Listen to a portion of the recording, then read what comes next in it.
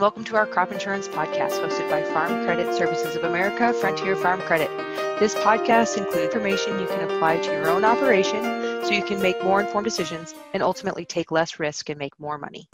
Hi, and welcome to our crop insurance podcast hosted by Farm Credit Services of America. This podcast is intended to educate and ultimately help you take less risk and make more money. I'm your host, Jason Fink. I'm an insurance services officer in Mason City, Iowa. I've been serving Northeast Iowa for about 10 years. I grew up on a farm in north central Iowa. Our goal today is help explain why producers need to consider margin protection for their operation. I'm joined today by Ellie Daisy, who is also an insurance services officer in Yankton, South Dakota.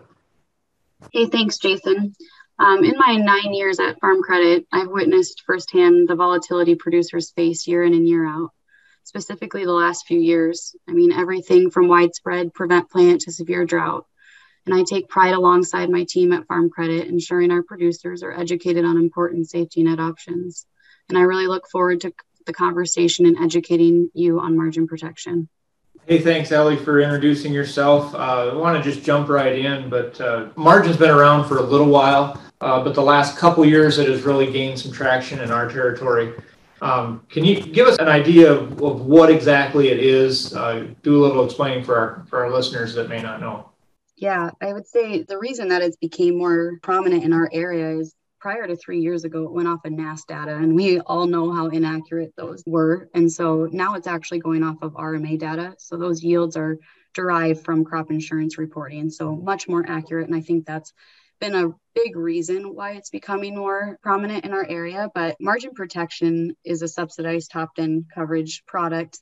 It protects your profits against an unexpected increase in production costs or a revenue drop. I look at it as that top end, it takes you to 95% coverage. So the gap between your underlying multi-peril up to that 95%, where I think a lot of our producers have seen shallow losses in the last 10 years where they're maybe not hitting APH or right there, or not hitting their expected revenue, but their multi-peril hasn't kicked in, and this would alleviate that issue.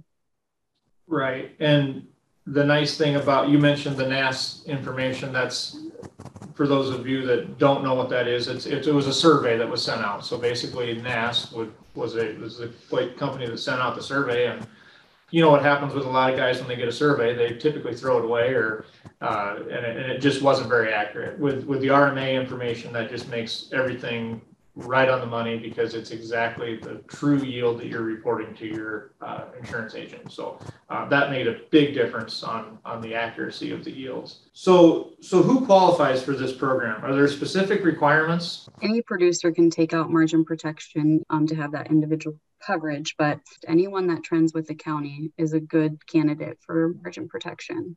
Right. That's the number one question I usually get. Well, how do you know if you trend with the county? Yeah, so we have exclusive tools here at Farm Credit that allow us to put a graph out to compare your yields against the county. And so any insured that does business with us, we have that data, and we are able to show them a correlation from their individual operation against the county to make those decisions. So I really believe that's one of the most important things to start off with. And it concerns me that for producers to take out the policy without knowing that. Yeah, and there's a lot of good agents out in the world right now, but there's very few that are making data-driven decisions like we are. And with the Optimum program, we can run hundreds of scenarios as to what's going to happen and what's going to be the long-term return on investment with a product like this. And we keep pounding on how you track with the county, because that is so key. Because if you don't track with the county, this is not the product for you. And we just want to make sure that you're making the right decision. We just don't want to sell you a policy. We want you to be comfortable with it and understand it. And I feel like we have the tools that set us apart to do that. You mentioned the 95% coverage. I just want to touch on the fact that there's a ton of 95% products out there. But the fact that this one is subsidized makes a world of difference. A lot of the 95% products out there are private products, specifically from certain insurance companies. So if they're not subsidized, they're really a lot more expensive. Any 95% product is going to be more expensive than obviously a 75 or an 80 or an 85% traditional multi-barrel product. But the fact that this is subsidized is really a big deal. You can buy this individually, or you can buy it with stacked upon an individual policy. And a lot of guys will think, I get this question a lot, well, why don't I just buy margin and not buy an individual policy? Won't it be a lot cheaper? Well, it's really not. All the risk is at the top end. And with there's a premium credit involved, and there's only a few dollars an acre difference between taking margin protection with an underlying policy or just taking margin. So it's really designed to incentivize guys to buy both products and stack them. It gives you phenomenal coverage. I would say too, like even in some cases where quoting last year, you were actually better off having an underlying multi-peril policy in place. So Ellie, just to go through, get in a little bit more detail, can you give me examples of customers of yours that were paid an indemnity, of how that went about in the last year or so? This is going to be in Southeast South Dakota. I have a producer, 900 acres of corn, 75% MPCI policy, took out margin at 95% coverage and 100% protection factor. Just to give you an idea, that protection factor, you can go anywhere from 80% up to 120. I think it's key to stay at 95% coverage. If you're going to take a top end coverage policy out, take it out. So stick at the 95. But depending on where you're comfortable on premium, you can fluctuate that from 80 to 120. So this producer took out 95, 100 on margin. We do an expected yield, and then we come in with a final county yield. And there was a 26 bushel drop in 2021 for the county, but we also saw a $1.55 increase on price from our projected price. That's tracked from August 15th to September 14th. It follows the harvest price the following fall. So that increased to $1.55. This specific producer had 160 approved yield, and his final individual yield came in at 104, so substantially lower, and he was triggering an MPCI loss of $85 an acre. But the margin protection policy triggered a $135 payment, so he actually gained $50 by having his margin protection policy in place. And I wanted to also add that in the last few years, my area specifically, we've seen different USDA programs from 2018 until we just triggered for 22 already. And these programs are all aligning with your underlying multi-peril policy or your coverage you take out through crop insurance that are subsidized. So this actually helped him on USDA, like the ERP programs as well, because it automatically gives you a higher coverage level through those programs. So he gained $50 through his crop insurance payments or indemnities, but he also gained on the USDA side as well. Another example I had, we had large payments throughout our area, was another county in Yankton County. This producer had 600 acres of corn, 75% MPCI coverage level. He took out 95, 120. This producer took out that 120% protection factor. Really how I explain that too is for every dollar of loss, you're getting $1.20 back. If you go down to 80, for every dollar of loss, you're getting 80 cents back. So this producer took that 95, 120. There was a county drop of 58 bushel and an increase of $1.55 in price. This producer has 172 approved yield, and his final individual yield came in at 135. So he did not trigger an MPCI loss, but did trigger an indemnity through margin of $362. Alongside that, he took this out also on beans, had 500 acres of beans, 75% MPCI, and 95, 120 on margin as well. There was a 14.5 bushel drop for Yankton County and a $2.94 increase in price. His APH is a 51, and his final individual yield was a 33. So he did trigger a $65 MPCI loss, but the protection policy triggered $193. So he gained $128 by having margin protection. So we'll have benefits through USDA programs like the emergency relief program. So a good deal on this end. And I think the examples show you how you can receive an MPCI loss and also receive your margin protection policy loss on top. You don't stack those two payments. So in this example on his soybeans, you don't stack your $65 and your $193, but you do get your $193 payment total. So that's where I'm saying he gained $128. He'll receive his $65 in the fall like he always does through MPCI. And then the additional $128 comes the following June. I've had guys that this is a very attractive part of margin protection is it spreads out their cash flow.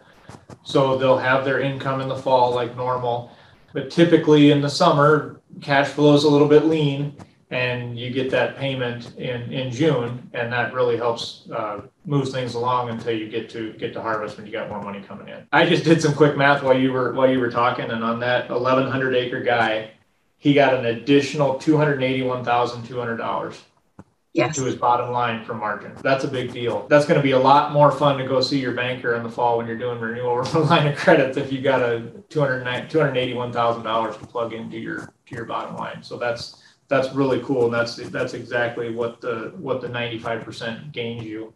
So that should really drive this home of what it's worth. Yeah, absolutely. I always say too, this is what differentiates you from your neighbor. When that piece of ground comes up and you have $281,000 additional in your pocket, puts you in a much better place. Yeah, when the farm comes for sale or cash rents, I mean, who knows what cash rents are going to do? They're lots of variability out there, but this really puts a nice cushion and keeps your powder dry, as they say, so you can have the flexibility to succeed.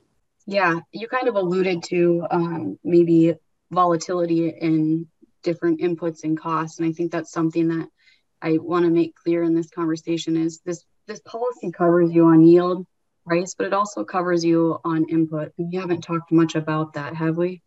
No, we haven't. So the product is using fertilizer, diesel fuel, and interest rates as what it would take for input, what it costs to raise the product, because it's based on your margin, obviously in the name.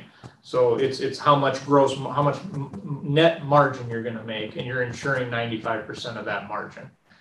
So if fertilizer prices, there's a fertilizer price discovery period in the fall when you buy this product, and then it's discovered again the following spring. I look at the example for last year. There's a war going on in Russia and Ukraine, and that has a huge impact on fertilizer prices. So we don't know what fertilizer prices are going to do moving forward.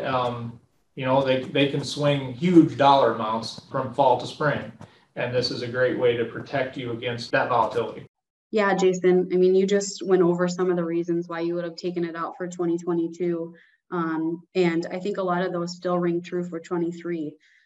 Something big different this fall is we're sitting at historically high prices right now for this policy.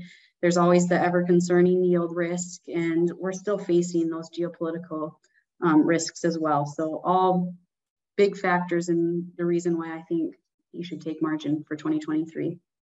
The sales closing date on this is September 30th. So that's a hurdle that we sometimes struggle with when we're talking to growers. They're thinking about getting the crop that's out of the ground, and we've got to make a decision on the crop that's 6 months away from getting planted. What we want to do for insurance on that one. So that's a bit of a challenge, something that we're not used to doing. Takes us out of our comfort level a little bit. But by September 30th, we have to make a decision for the next year if you want to buy margin protection. I truly believe that it's worth the hour of time that it's going to take. I know out of every producer's very busy schedule right now, especially with the potential of early harvest around our area, but it's extremely important to carve out at least an hour of your time to discuss this product. So in closing, we've gone through a lot of information here in a short period of time. We don't expect everybody to absorb it all. But the key takeaway is September 30th, this decision has to be made. And it's going to be very crucial that you carve out time with your Farm Credit Services America agent to discuss your specific situation and see if this is a fit for you. Hopefully this podcast was beneficial for you. Remember that your crop insurance policy gives you guaranteed minimum crop insurance revenue. Nothing else in farming guarantees you money. I want to thank Ellie for joining us today. And to our listeners, thank you for joining us, and have a great day.